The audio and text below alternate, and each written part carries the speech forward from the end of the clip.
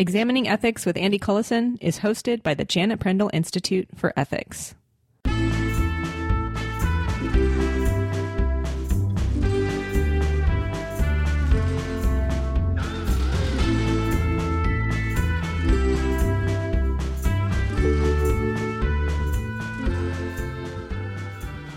As a group or nation, we like to own pets. We keep people in certain kinds of jails. But Lori Gruen will explain to us why she thinks our current practices of captivity might be problematic, especially when we think about the autonomy and dignity of individuals, including animals, in captivity. There's a worldwide organ shortage. As a group, we have an interest in procuring organs of the recently dead. Martin Wilkinson will explain to us how difficult it is to balance that need against the individual's interests, even after they're dead. Of particular interest are reasons we discuss for thinking that the dead could be harmed and continue to have claims on their body long after they're dead. Hello, I'm Andy Cullison. The theme of our show today is individuals versus groups. Most moral issues end up boiling down to a tension between an individual and a particular group. Our producers, Sandra and Christian, are here to give examples from their own lives of this conflict. Oh, you know what? You should tell the story about when your son was born. So when my second son was born, he was born 2 months premature. And he's okay, everybody, he's fine. But that basically meant that he had to spend 1 month in the NICU. What's that? It's the Neonatal Intensive Care Unit, and it's basically an intensive care unit for babies. And he had to have a lot of medical procedures, and we were really scared for a lot of that month. But for some reason, and this is kind of embarrassing to me, the thing that I still feel resentful about was this little plastic anklet that he had to wear. What was that for? So this little plastic anklet meant that, say I was really unhappy with the way that the hospital was treating him, and I wanted to just leave, and I wanted to take him out. If I were to do that, if I were to take him out, the minute I stepped out of the NICU doors, all of the elevators in the entire hospital would stop working. All of the doors in the entire hospital would lock automatically. Nobody could get in and nobody could get out. And police would arrive to take my baby back to the NICU. I understood why he had to have this little plastic anklet. Why? Why did he have to have it? So the nurses told me that there were a couple of reasons. One is just for our own, as parents, our own reassurance that if we left, to go sleep at midnight or whatever, a stranger couldn't come in and just take our baby away. And then the second reason is because prematurely born babies, or any baby really who's in the NICU, is in need of, intensive care, right? It's the intensive care unit. And so they need to be protected. And the hospital has decided that they have the final say in their care. And so that's why they needed to stay in the NICU until they were formally discharged. And so intellectually, I understood that, but emotionally, I had a really, really hard time with this little plastic thing, right? Because it meant that I, as an individual mother, could not take my kid out of the hospital if I wanted to. And that was a really upsetting thought for me. And so this was an instance in which my individual desires to have control over my child butted up against what was best for a big group of people, right? Babies in need of intensive care. So has anything like that happened to you, or do you have anything in your life where, you as an individual have kind of butted heads with a group? Yeah, I have. So this story takes place while I'm studying abroad in Amman, Jordan, and I was on vacation and I had gone to Israel to check out Jerusalem. So I'm in Jerusalem and I'm going to the Mount of Olives. I wanted to climb the Mount of Olives, and that's in East Jerusalem. So wait, why does it matter if it's in East Jerusalem or West Jerusalem? Oh, okay. So East Jerusalem is actually Palestinian territory. It's actually the only part of Jerusalem that is occupied by Palestinians, but without this kind of crazy border system that fractures the rest of Israel and Palestinian territories. So I climb up the Mount of Olives, and at the top, there's a Palestinian man with a camel, and he's trying to attract tourists. He starts saying things to me and my friends like, hey, pretty ladies, come take a picture with me, that kind of thing. So I've been harassed a lot. So at this point, I had been in Jordan for 5 months, and harassment or catcalling is just a daily part of my existence in Jordan. It's just what happens. So of course, I do what I've been trained to do over these months is just ignore him, right? Like, I don't know anybody who thinks it's a great idea to just engage with anybody who catcalls them on the street. He says these things to me. I ignore him, obviously, and I continue about my business. And then he yells at me. He immediately becomes angry, and he starts yelling at me. He says, "Did they tell you not to talk to me when you came over here?" Who's they? Yeah, so he's talking about Israelis. He's talking about Israeli Jews as if they have previously warned me to not fraternize with Muslims on the east side of Jerusalem. And I got so mad, like a blind rage came over me because I know why you got mad. Little Miss I know Arabic. Yeah. So I've been studying Arabic. I've been in the Middle East, North Africa. Like, I spend my life learning about Arab culture and Arab issues, but he's treating me like as a foreigner, as an American. My interests could only line up with the Israeli government's interests. So he sees you not as beautiful individual Sandra Burton. He sees you as a part of a group that has decided to ignore Palestinians. Exactly. Yeah, it's incredibly infuriating. So I whip around, or I just like scream out, "Ana behki Arabi," which is, I speak Arabic, but it's I'm speaking in his dialect, and because Jordanian dialect and Palestinian dialect is identical. So you're not just saying like, "How do I go to the bathroom?" in Arabic, right? Right. I'm like sending him a linguistic signal through this sentence that like we're on the same team here. And then he kind of just forgets, he drops his whole anger and he just goes, "Welcome," with his arms outstretched, and he's welcoming me and my friends into his bubble. But I'm so pissed. And I'm pissed because he couldn't see me as an individual. He saw me as this collective. Now that I've been removed from it for a year, I can see that I also didn't see him as an individual. He catcalled me, and I automatically put him into a group of people who catcall me, thus equivalent to them. People who I ignore. Yeah. And he was equally as frustrated by that. Like, he wanted to talk to me. That's all. So we're standing there looking at each other, and we're both desperate to be seen as the individual, the beautiful tropical fish that we are. And the other person is unable to look past the group that we belong to. And we can't do it. I can't do it. The reality, and this is why this kind of thing is so hard. The reality is that everybody's an individual. Everybody's a part of a group. Right. And I think that's where a lot of that tension comes in.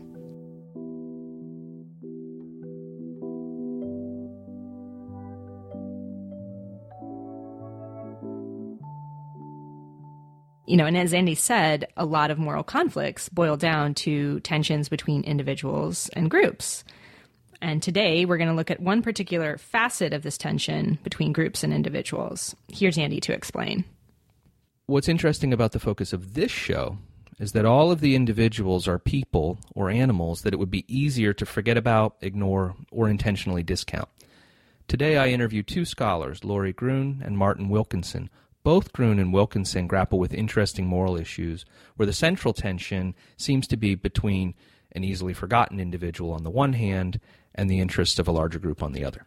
We've decided to group our conversations with Wilkinson and Gruen together on this episode because pets, prisoners, and the dead are individuals that it would be easy to forget about when thinking about what you should do. That's all coming up, but first let's hear about our sponsors from Christian.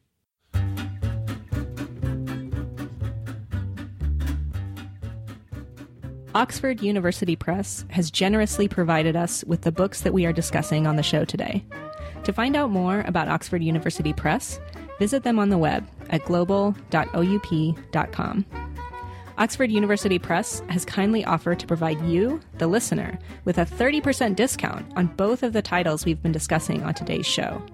So to get a link for a 30% discount on The Ethics of Captivity, edited by Lori Gruen, or Ethics and the Acquisition of Organs by Martin Wilkinson, visit our show notes page at examiningethics.org.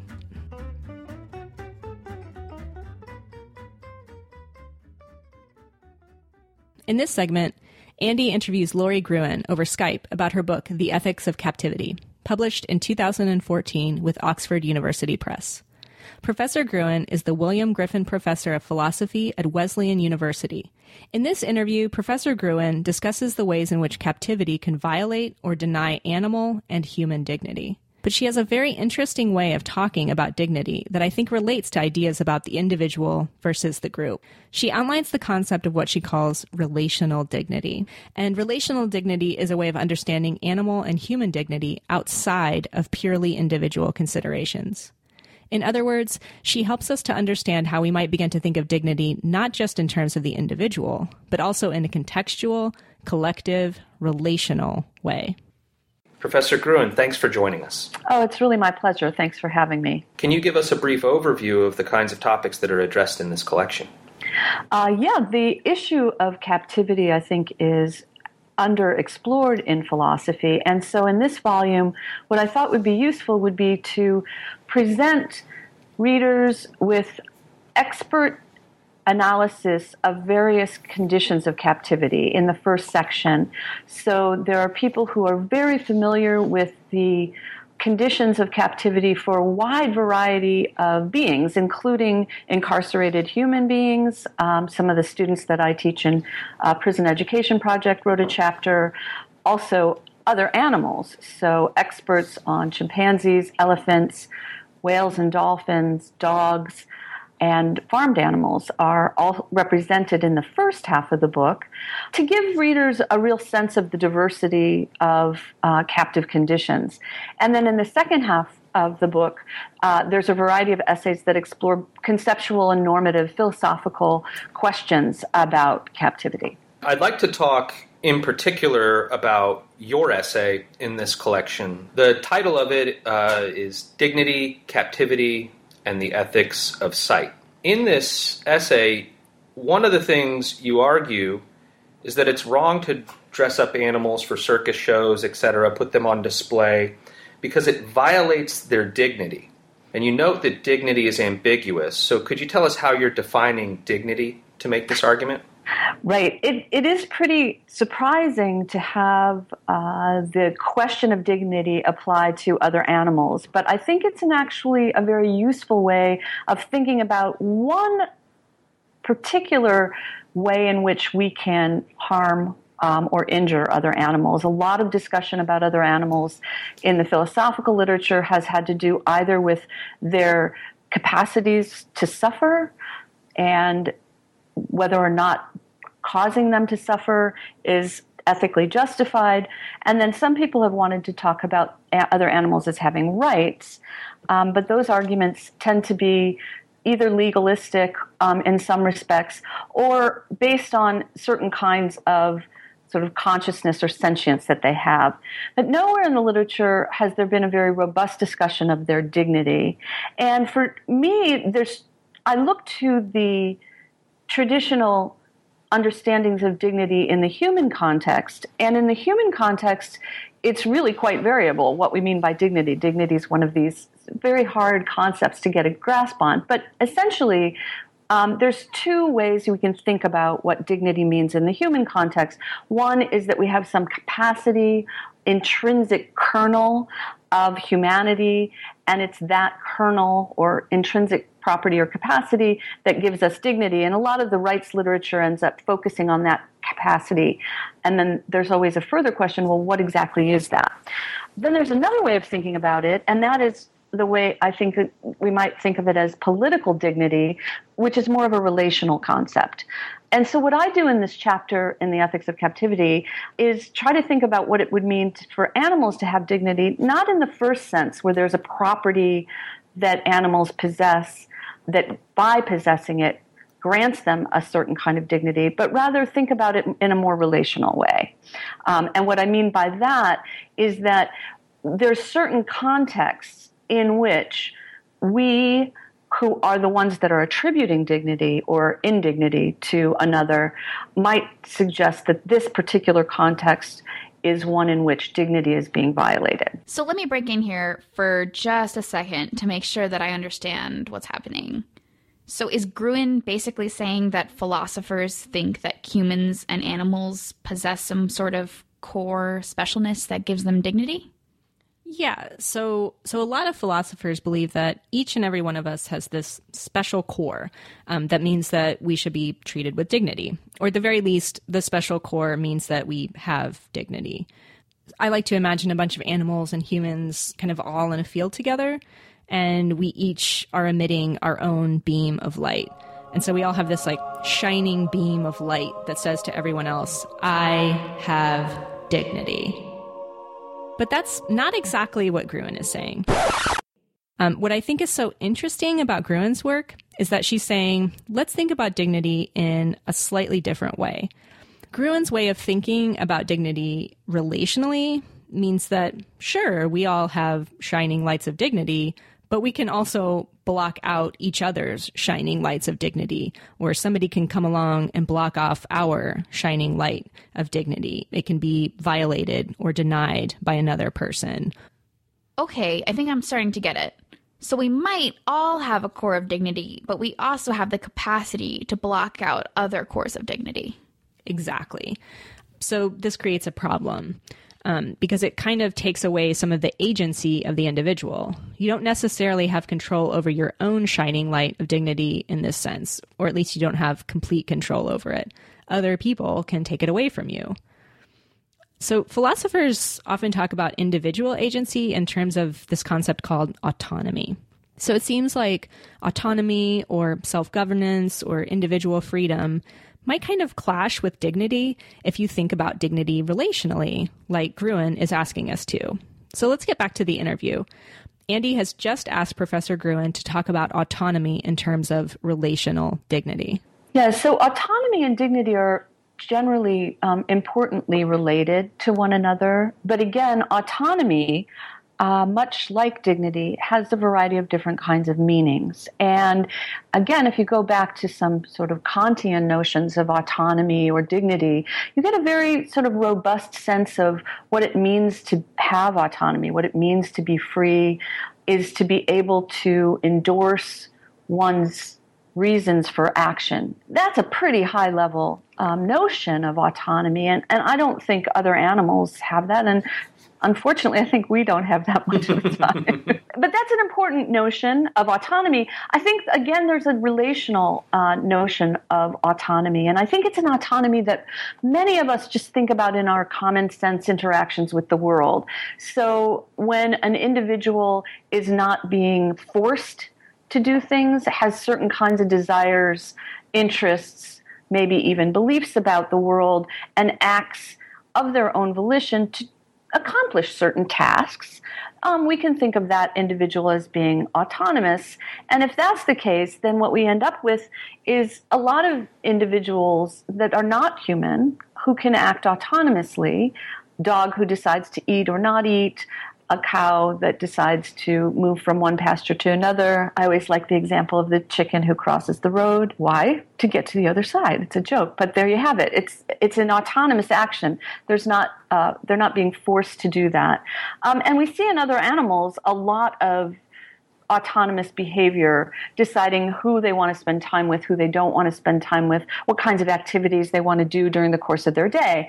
And if we think of autonomy in that way, then we can link it up with dignity, because insofar as we prevent them in certain contexts, again, if we think of it relationally, prevent them from doing certain kinds of things that they would have wanted to freely do, that can be dignity denying. If I understand the notion of dignity that you think animals deserve or we ought to protect or not violate, a difference between animals and humans, you might think, is that with humans, when we do something to them, we do something that they don't want. But there are cases where we might put animals on display, like dogs in circuses, and they might really want to do that, right? They might really choose, in the animal sense, to do that. But there's still something weird or odd about it. And so what we have to say is the notion of animal dignity, in your sense, is when we do something that conflicts with how they are. And I believe those are your words. So some people can understand why it would be wrong to go against the desires of human persons and even the desires of animals. But why might it be wrong to do something that merely conflicts with how something is in the case of animals? That's an excellent and really important question. And I think there's a couple of ways of answering it, but I think one important way of answering it, and this is part of why in my chapter I try to develop what I call an ethics of sight. I think that one of the things that is really crucial to understand, I think in both the human case as well as the non-human case, is that sometimes our desires are not the kinds of desires we might have if we had full information or if we had an idealized situation. And sometimes it's important to also recognize that our wants and desires, though very important as a feature of our autonomy, often can lead us in ways that are contradictory to both our autonomy and our dignity. And so I think it's important, again, the relational notion allows us to think of this. We don't have to have the individual being wanting or not wanting a particular action to occur in order to recognize it as an indignity. And this is where the ethics of sight comes in. So if you remember those horrible photographs from Abu Ghraib, for the first thing, what we see is we see American soldiers torturing their prisoners. Now, that in itself involves suffering, and that's objectionable. But even with all those arguments held to the side, there's a further question about whether or not those photographs represent an extra injury because of the indignities. And those individuals who are being photographed may not even know that other people are looking at those images. And so that's partly what I'm trying to get at by this relational idea. So even if someone wants, let's say a dog is supposedly likes not suffering at all, really seems to like being sort of made to do silly tricks or something like that, there's a sense in which that immediate desire is not the kind of thing that needs to be always followed. Okay, I have to break in again. So she's basically saying that even if a person or an animal wants to do a certain thing, that they still might be allowing their dignity to be violated? Yeah, that's what she's arguing here. And I think this is such a hard idea to accept, right? Yeah. We want to believe that someone's autonomy, like their individual choices, their authority over themselves, is kind of linked right up with their dignity. But Gruen says that that's not necessarily the case. So as Andy said before, it actually, on an intuitive level, kind of makes sense. So with the dog example she brings up, a dog might really want and desire to dress up in a silly costume. But when I see that dog, I'm often a little embarrassed for it. So on some level, in a common sense kind of a way, I recognize that that dog, however happy it might be, is having its dignity violated. But when you start to think this way about humans, I think this idea becomes a little bit harder to swallow. So have you ever heard of something called dwarf tossing or midget tossing? No. That would have to be a no. Yeah, I had never heard of this before. I read Lori Gruen's chapter in her book. But I guess it's a kind of like a bar or a pub game where a little person is dressed in protective gear, and then patrons pay to throw the little person against a padded wall or onto a padded surface. What? And I guess some people think this is fun. What? So in the early 1990s, a town in France actually outlawed this practice. And a little person named Manuel Wackenheim appealed this ruling on the grounds that he wanted to make his living this way. This game, this dwarf tossing game, is how he wanted to make his living. And the case eventually made its way to the Conseil d'État. The judge ruled that dwarf tossing should remain illegal on the grounds that it posed a dignity violation for all little people. Wow. So Gruen then explains that what happened in the French courts is that dignity was being thought of relationally. So the courts were thinking of dignity in the relational way that she's thinking of it. So even if Mr. Wackenheim's individual desire was to be tossed or to take part in this game, his individual actions comprised a dignity violation, not just of himself, but of all other little people. Wow. Okay, so let's get back to the interview. so the other part of this relational story, I think, is that when you treat an individual in ways that might be dignity denying, whether they want to be treated that way or not, there are other relational effects. And so there's a way in which certain attitudes that might keep non-human animals in a position of dignity violation are promulgated when you have that kind of example. So I think the relational understanding of dignity provides us with a way of recognizing a dignity violation that goes beyond the immediate desires of the individual whose dignity is being denied. First, by recognizing that you don't have to know that your dignity is being violated in order for it to be violated. And second, because a dignity violation affects those of us who are interacting and perceiving others and might engage in further attitudes and or practices that treat the particular individuals as undignified. Imagine you took the prisoners in Abu Ghraib, and instead of torturing them, the soldiers were really, really nice to them, apart from actually having them behind bars, but they're not causing them physical or mental suffering. Instead, they dressed them up in costumes and took pictures of them, and maybe they even liked dressing up in the costumes. But the whole point of putting the prisoners in costumes was to create some Tumblr account so that we could just laugh at them or something like that. And the idea is, even though they're sort of complicit in this, the prisoners are claiming to be liking this activity. There's something weird and messed up about that, even if they want to, and then sort of transfer that over to the dog in the circus. Even if the dog wants to be there, if the dog were fully informed and knew what was going on and could understand, there's some kind of interesting counterfactual that's true of the dog and true of the prisoners, which makes sense of the dignity. Right. I think that's exactly right. And I think and this is what we understand in terms of the context. And that means that an individual may not even know that people are laughing at them or making fun of them.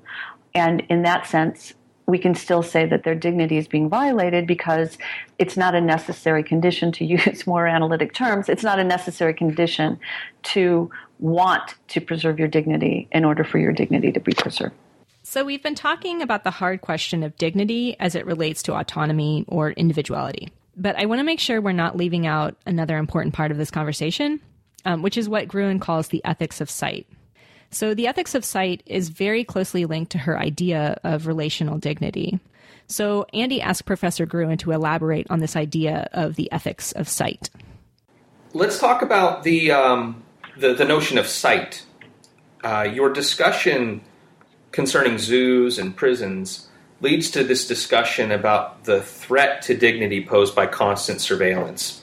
And you claim that being unable to escape the gaze of prison guards or zookeepers, you claim that that is a kind of threat to dignity.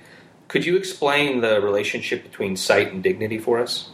Yeah, I think one of the things that is interesting in thinking about what it would mean in conditions of captivity, because again, this is under the notion of sort of the ethics of captivity, to think about what it would look like to promote dignity in captivity, I think really does have much to do with the idea of being able to be free from certain forms of interference. If you think about what captivity is, it's certainly a type of confinement, and it's a type of control. But I think also it's important to understand captivity as a condition in which someone other than yourself is providing you with the means of survival. And it's that individual who can have a certain kind of attitude towards you that can be either dignity violating or dignity promoting. And one of the ways in which I think that dignity can be violated is by as you rightly point out, as a way of being constantly under surveillance. So you're not actually able to imagine yourself in your own space is one way in which sight is a problem.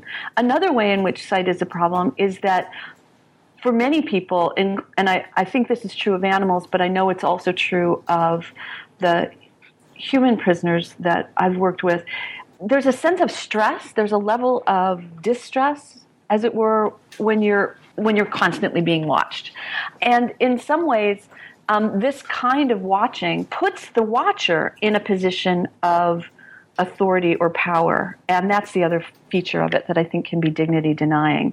So when we think about an ethics of sight, what I'm trying to get at is a way in which the watcher recognizes the relationship they're in to the watched and acts in ways that are more respectful. Their gaze, their vision is done in a more respectful way. And that can happen in a variety of ways. One, you can organize the captivity in such a way, imagine zoos, where animals can actually escape view.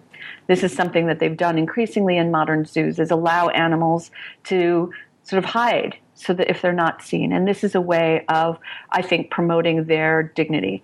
Another way of promoting dignity in the human case of captives is to be able to return the gaze of the captive.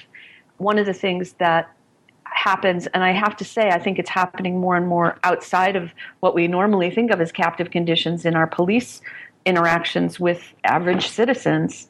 When you have two people who are respecting each other's dignity, this is now in the human case, you will look at each other as equals. If you find yourself as a police officer or as a correctional officer being offended by having your gaze returned, which is often what's happening, that's implicitly, I believe, about dignity denial. And so that's part of what I wanted to try to get at in the ethics of sight in this context, is that there's ways even beyond practices, even beyond actions. So dressing up in silly clothes, as we've been talking about, that's clearly more obviously dignity denying. But there's attitudes and ways of looking that also can serve to undermine the dignity of a captive. You know, you just said something in there that I think is a really interesting point about that might be good to bring up to skeptics. If someone were skeptical about this issue of constant surveillance being dignity depriving, just see how they react when the gaze is returned, right? They don't like it. That should be taken as evidence that there really is something wrong about the staring if they themselves don't like it. There are also interesting analogies, I think, for someone who's skeptical when it comes to thinking about raising their own children. I actually feel weird about monitors that are sort of constantly letting me know what's going on with my own kids. And I feel like there's, in some weird way, a violation of them. This might actually explain what's wrong about it, right? This surveillance idea. Right. I mean, you raise a really interesting topic. There's been a lot of stories in the news recently about children who are constantly surveilled having harder times once they're sort of out in the world. And I think part of that might actually be that they're not feeling the kind of self-respect, self-esteem, self-confidence, dignity that would help them to manage through the world because they've been under constant surveillance. I hadn't thought of that before, but I think that might be really an interesting way of responding and part of the ethics of sight. Thanks for joining us, Professor Gruen. Oh, it was my pleasure. Thanks for having me.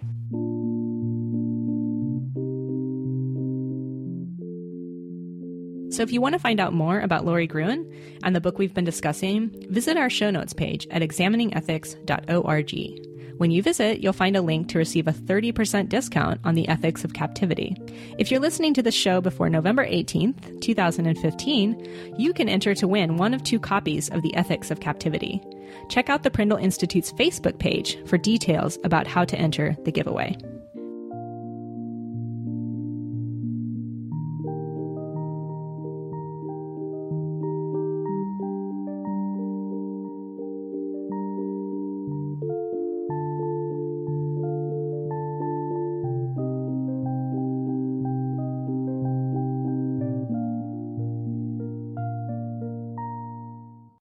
Welcome back to our show. We've already talked about the moral conflicts between individuals and groups. We're focusing today on individuals whose interests are easy to ignore or forget altogether. In this segment, Andy talks to Martin Wilkinson about his book, Ethics and the Acquisition of Organs. They discuss how the needs of the collective for more organs conflicts with the rights of the individuals who don't want to donate their organs. They cover other difficult topics, such as individuals who want to donate their organs but aren't allowed to. They leave us with this question. What do you do when you want to protect individuals' rights, but those individuals are easy to ignore? In this case, because they're dead. Joining me is Martin Wilkinson, Associate Professor in Political Studies at the University of Auckland. He is also Deputy Chair of the National Ethics Advisory Committee and was Chair of the Bioethics Council. His book, Ethics and the Acquisition of Organs, was published by Oxford University Press in 2011 and has just been released in paperback. Welcome to the podcast, Martin. Thanks very much for having me. It's a great honor.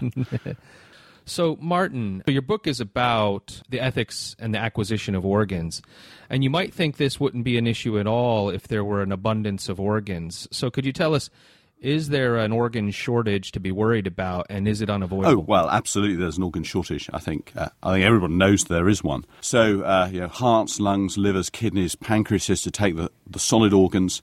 There's an increasing number of people whose organs fail, particularly because of diabetes related to obesity in the case of kidneys, and so you have increasing demand. At the same time, the supply, although it's gone up, remains kind of nowhere near the amount that it should be to meet the increasing demand. There's all sorts of clever attempts to either cut the demand or up the supply. So, public health programs, but they have their limits. On the supply side, there's clever technical ways to try to make sure organs can be stored for longer, or that you can take organs that a few years ago would have been rejected because they were, say, too fatty or too old. Now, clinically, they can be used. But notwithstanding attempts to up donation rates, increase the sources, there's a big gap. And what the gap means is that there are people who have end-stage organ failure, who are either going to die or have pretty difficult lives, who could benefit clinically from getting an organ. It would even be cost-effective. Organ transplants, although they certainly cost money, are well worth it compared with the alternatives, and yet there's not enough. The strange thing about organs, by comparison with other expensive medicine, is that whereas with other expensive kind of medicines, there's a shortage of money. The problem in the case of transplants is that there's a shortage of the raw material, the organs to come from other people.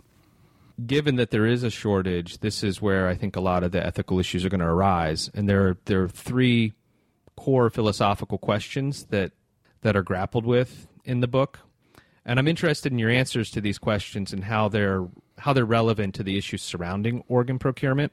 So the first question is, to what extent do people have rights over their bodies? That's going to be relevant. 2, can people be posthumously harmed after their death? And the third is, do the dead have any moral claims on us or rights that need to be honored? I said that the problem for medicine or for transplants is that there's a shortage of the raw material, and that's the kind of the public policy problem. The ethical problem is that the raw material in question is organs that come from other people's bodies. At this point, it's probably worth just explaining that those people could either be alive or they could be dead. So a lot of the organs come from donors who are deceased, but livers to a certain extent and kidneys to a substantial extent can also be taken from living donors as well. There's also other complicated bits that don't matter, lungs and even, oddly enough, the occasional heart. But so there's two sources. Now, I think it's very widely accepted that living people have rights over their own bodies, and by which I mean that there are things you simply should not do to living people without their consent to their bodies. And these are stringent, very weighty considerations.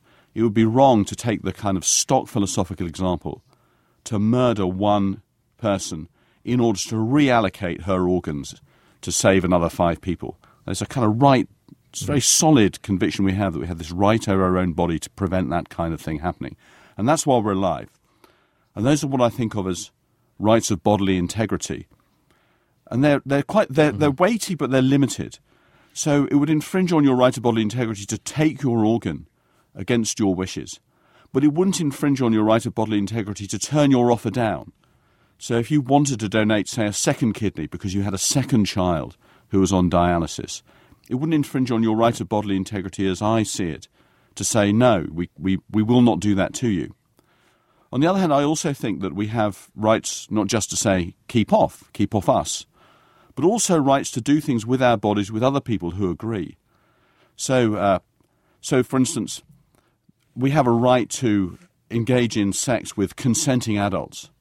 And if the state or anyone else said, no, you're not allowed to do this, that would infringe on our rights. It wouldn't infringe on our right of bodily integrity. We don't have a right to have a sexual partner. But we do have a right to engage in sex with consenting other people. They infringe on both our rights to say no. Those I think of as rights of personal sovereignty. So far, Professor Wilkinson has largely been discussing the rights of living individuals with regard to their organs and organ donation. But there's another type of individual to consider when it comes to organ donation. The individual that's dead. Today, it's pretty easy to willfully ignore the rights of the dead. They have no way of calling attention to themselves at all. Wilkinson argues that the rights of the dead should be carefully considered when we think about the ethics of organ donation. I think every jurisdiction I know of, at least a matter of law, says we will not take organs from people if they have refused after their deaths. But there's a kind of interesting and deep philosophical question about, well, why not? Why not take them? I mean, these people now are dead, so would we really infringe on their rights of bodily integrity after they're dead? They don't need the organs anymore. And so, what I'm inclined to think is that rights of personal sovereignty do extend past death as well. I do think that people can be harmed after their deaths. I do think they can have certain interests in what happens after they die, and that when these interests fall within the area of their bodies, they fall under these rights of personal sovereignty. And so they do have a right to certain things happening after they die. There then becomes a complicated question, which a lot of the book is about. So what happens when these rights seem to conflict with the interests of others? But I do think that there's these rights not to be harmed, yes. So let me see if I have it right, and then you can correct me if I'm wrong. People do have rights over their body. They have this kind of personal sovereignty. You have a view that these rights can extend to the dead, that they can be posthumously harmed if we don't honor some of these rights. The rights are, of course, limited. But then when we get down to apply this to the practical question about organ procurement, you might think one of the serious practical questions is, why not just take organs from people after they've died? And an answer is, well, because people have certain rights over their body. These rights extend beyond their death. And so you've got this prima facie. Sorry. What does prima facie mean? Oh, sorry. Prima facie means something like at first glance or based on a first impression. So when you say prima facie reason to think, you mean sort of at first glance, what I ought to think is this. But that's something that could be overridden later after you think about it more. So if you see somebody hit someone in the face, you have prima facie reason to think that they're doing something wrong. So if you learned that the person they hit was trying to take their handbag, then you had prima facie evidence that they were doing wrong, but now that's been overridden because you've looked at it more, you've thought about it more carefully, you've gathered more evidence, and now you come to think, oh, well, it looks like they might not have done something wrong after all. Got it. And so you've got this prima facie case that it would just be wrong to take the organs, even from a dead person, without having obtained some kind of prior consent, correct? No, not exactly. So, okay. So yes, I think so. If we were considering a policy of what you might think of as conscription, which I think summarizes what you were suggesting, look, there's a terrible shortage of organs. There are people who desperately need them. On the other hand, there are people who are dead who don't need their organs anymore. Let's just take their organs regardless of what their wishes were.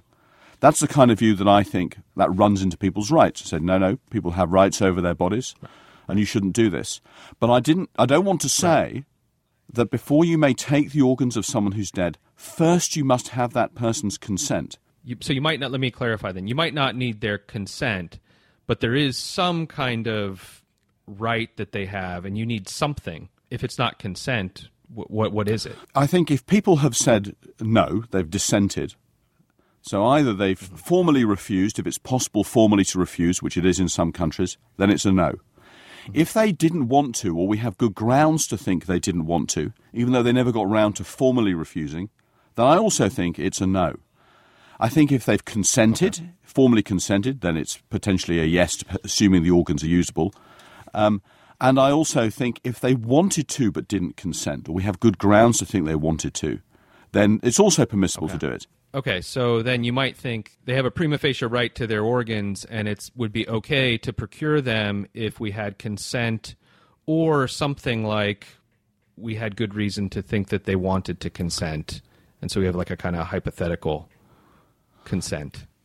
I wouldn't want to be committed to hypothetical consent, but there's a middle group though between those who either whose views we know one way or the other, and this is the group of people where we're just not sure what they wanted, and there could be two reasons for this. One is they did want something, but we don't know what it was, and the other is they simply never thought about it, or never thought about it in a kind of way that really resembled a formed desire. I wonder if there's a surprisingly large number of such people. I think a lot of people just don't give much thought to what happens to them after they die. And they're certainly not at the kind of age where they might in fact turn out to be organ donors.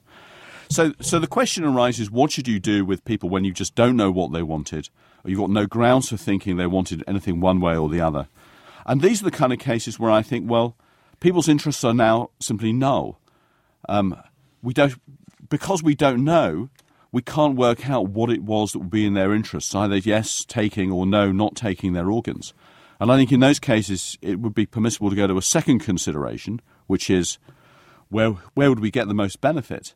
And here the answer would be taking the organs, which is because people desperately need them. Okay, so this is making sense. So when it's unclear what the wishes of the dead are, and that's where a lot of the interesting ethical issues start to arise. If we don't know, as you said, we treat their interest as null. We treat it as zero. So it's neither a reason for nor a reason against. And then other kinds of non-rights-based considerations can come into play then. That's the idea. I have to qualify this. You might want to know, why don't we know?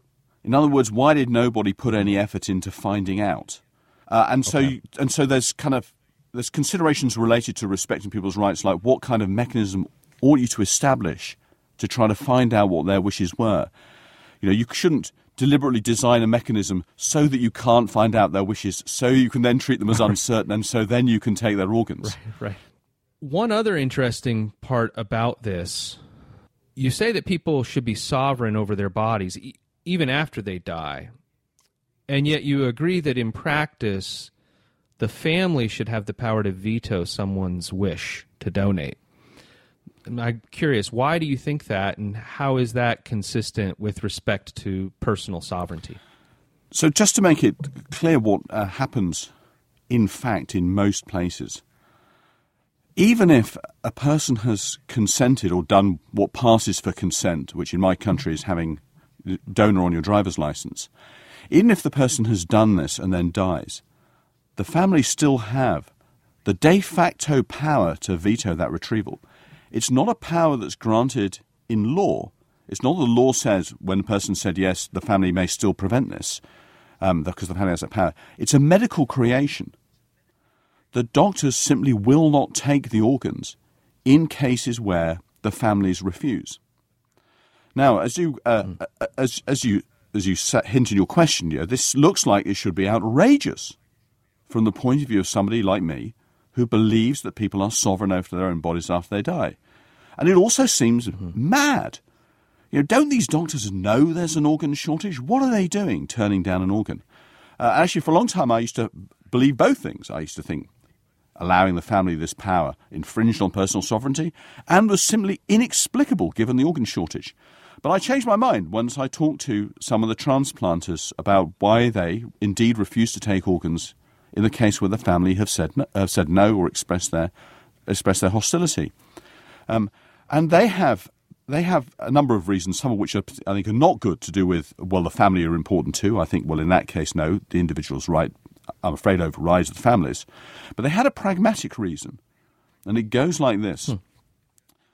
They think, look, nearly all our organs come from people who are brain dead. Hardly anybody understands the idea of brain death, and people who are brain dead don't look like they're dead.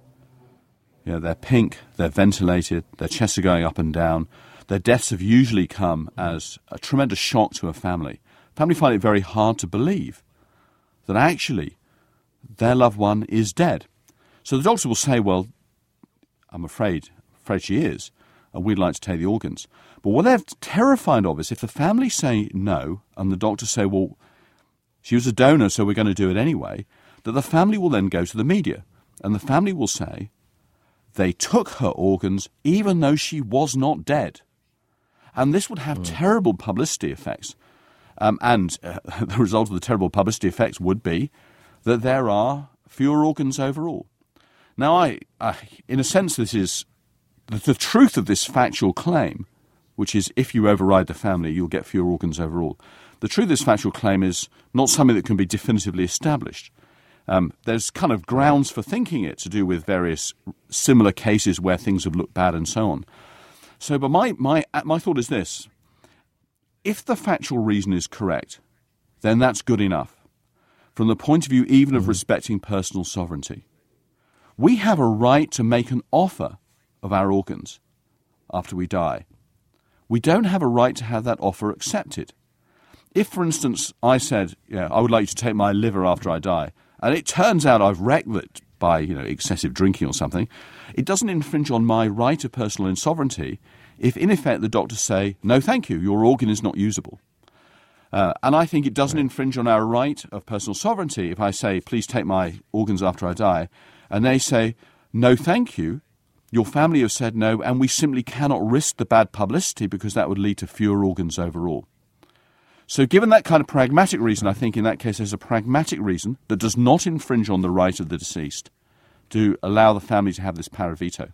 On the other hand, if we end up having good grounds for thinking the reason is false, and in fact you could override the family in a case where the deceased has consented, then I think in that case it might be permissible to override the family. But you'd have to be careful that you got it right what the dead person actually wanted. You'd have to be sure the dead person wanted to donate no matter what his or her family thought. Those kind of cases are probably very rare. You might have a right to donate a lot of money, but if the donation of that money is going to create some kind of scandal that might cause less donation later on down the road of money, it'd be perfectly acceptable for organizations to say, no, we're not going to accept that money. We appreciate the offer, but we're not going to take it. And that's sort of the similar reasoning that's being applied here. It's exactly that kind of reasoning. So that's the transplanter's pragmatic reason.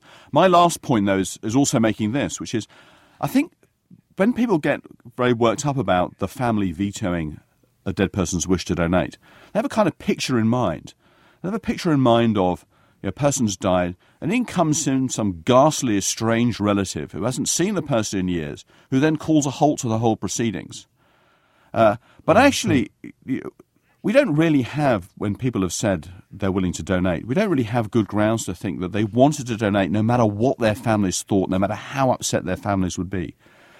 So the kind of cases that would be the problem cases would be the cases where somebody wants to donate no matter how upset his or her family was, and the family would refuse anyway.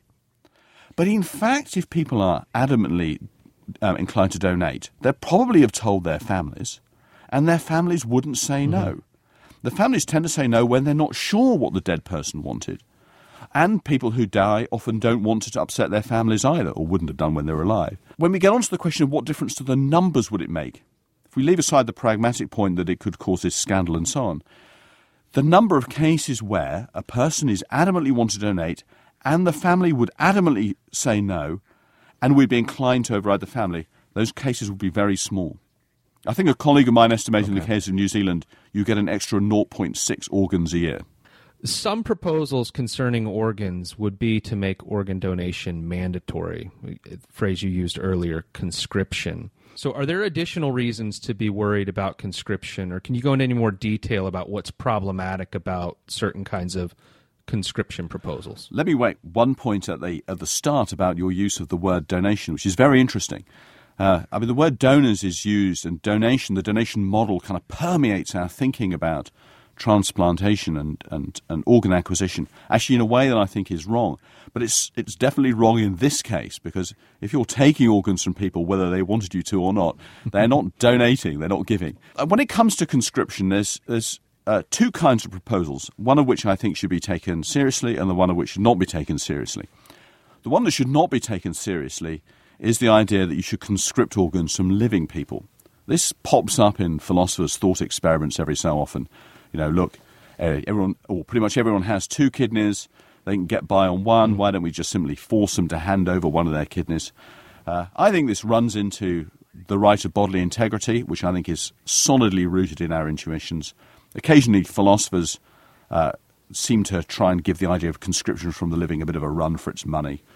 But in the end, often they simply wobble on it and don't clearly come out in favour. In any case, I just think it's an absolute non-starter, both philosophically and certainly politically.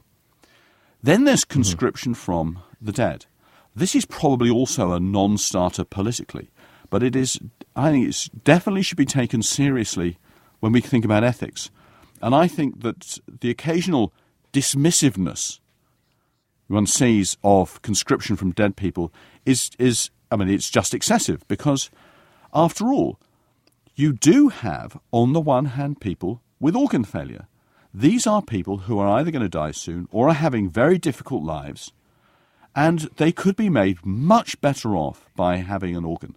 They could live where they would die, or they could live longer with a higher quality of life. And on the other side, you have people who simply do not need their organs anymore as organs. And I think you should take seriously the needs of the people for these organs. In the end, I don't favour conscription of the dead people, but I think there's a lot that needs to be said. And it's not enough to say, as I may have given the impression so far, well, there's the needs of the living, but they're outweighed by the rights of the dead. The dead simply beat that. You have to give a sense about, well, why do the rights beat the needs of the living? You can imagine emergency cases where, for instance, the only way you could save someone's life would be to, in some philosopher thinks up the example, throw the dead body on a flame and put the fire out. Wouldn't that not be right? The example I think of is, suppose that you have a plane that's flying over a hospital and it loses control. All the pilot can do is steer. Either the pilot can crash into the paediatric wing of the hospital and kill children, none of whom cared about what happens to their bodies after they die, or it can crash into the mortuary that contains only dead people who wanted to be buried intact. It seems obvious in that case that the pilot should crash into the mortuary. So you have plenty of examples where it seems to think, well, actually, the needs of the living do outweigh the claims of the dead. So I think there has to be a lot of argument against that kind of view. And in the end, the argument I have is a somewhat complicated one. And in essence, it goes like this. We shouldn't think of the need for organs as a kind of emergency case. Of course, in individual cases it's urgent, but we know there's going to be a persistent shortage of organs. It's feasible to give people the chance to opt into a scheme like an insurance scheme where they're willing to donate and they're willing to receive, or to opt out of the system altogether. In this kind of case, this would dominate a system, would be better than a system where you simply take everyone's organs. It would give people who have rights over their bodies the chance to decide whether they want to pay the kind of access price to organs or not. And so it's more, it treats it more like a system of buying health insurance or buying insurance against fire or catastrophic injury or something like that.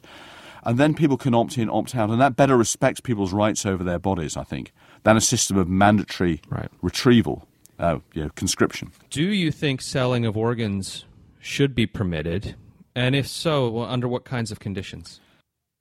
A lot of places make selling of organs illegal.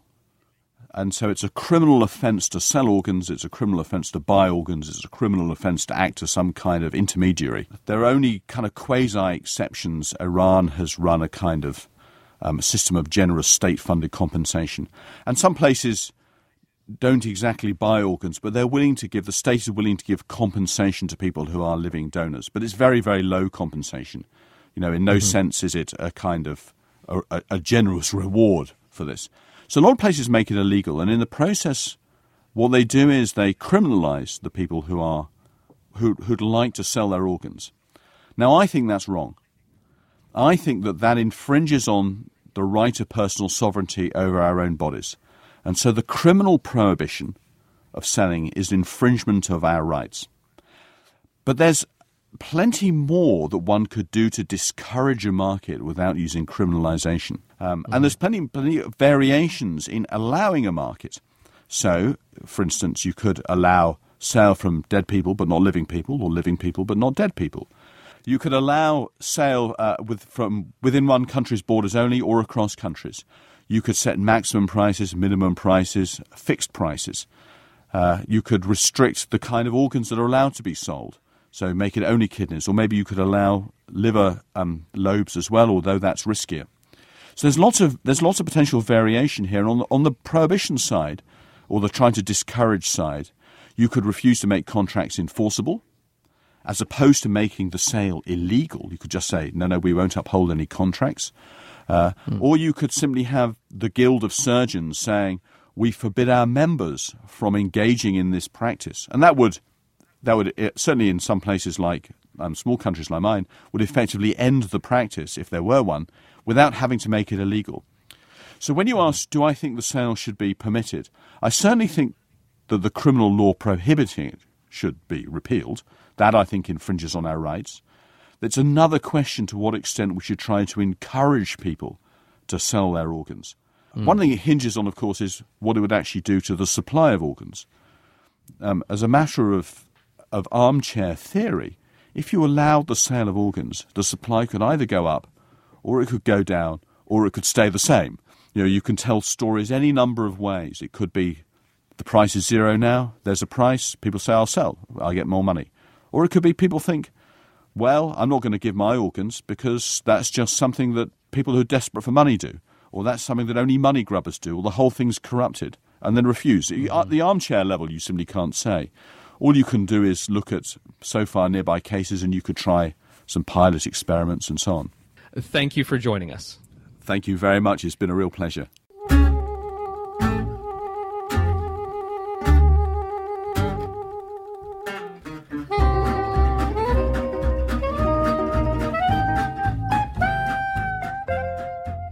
If you want to find out more about Martin Wilkinson and the book we've been discussing, visit our show notes page at examiningethics.org. When you visit, you'll find a link to receive a 30% discount on ethics and acquisition of organs. If you're listening to the show before November 18th, 2015, you can enter to win one of 2 copies of Ethics and Acquisition of Organs. Check out the Prindle Institute's Facebook page for details on how to enter the giveaway. That's it for today's show. If you like today's topic, follow us on Twitter for an extra story about individuals versus groups. Our Twitter handle is @examiningethics. Be sure to check out the show notes for this episode at examiningethics.org. Thanks for joining us, and we'll see you in 1 month. Examining Ethics with Andy Cullison is hosted by the Janet Prindle Institute for Ethics. Sandra Burton and Christian Weishart produced the show. The photograph in our logo was taken by Cynthia Odell.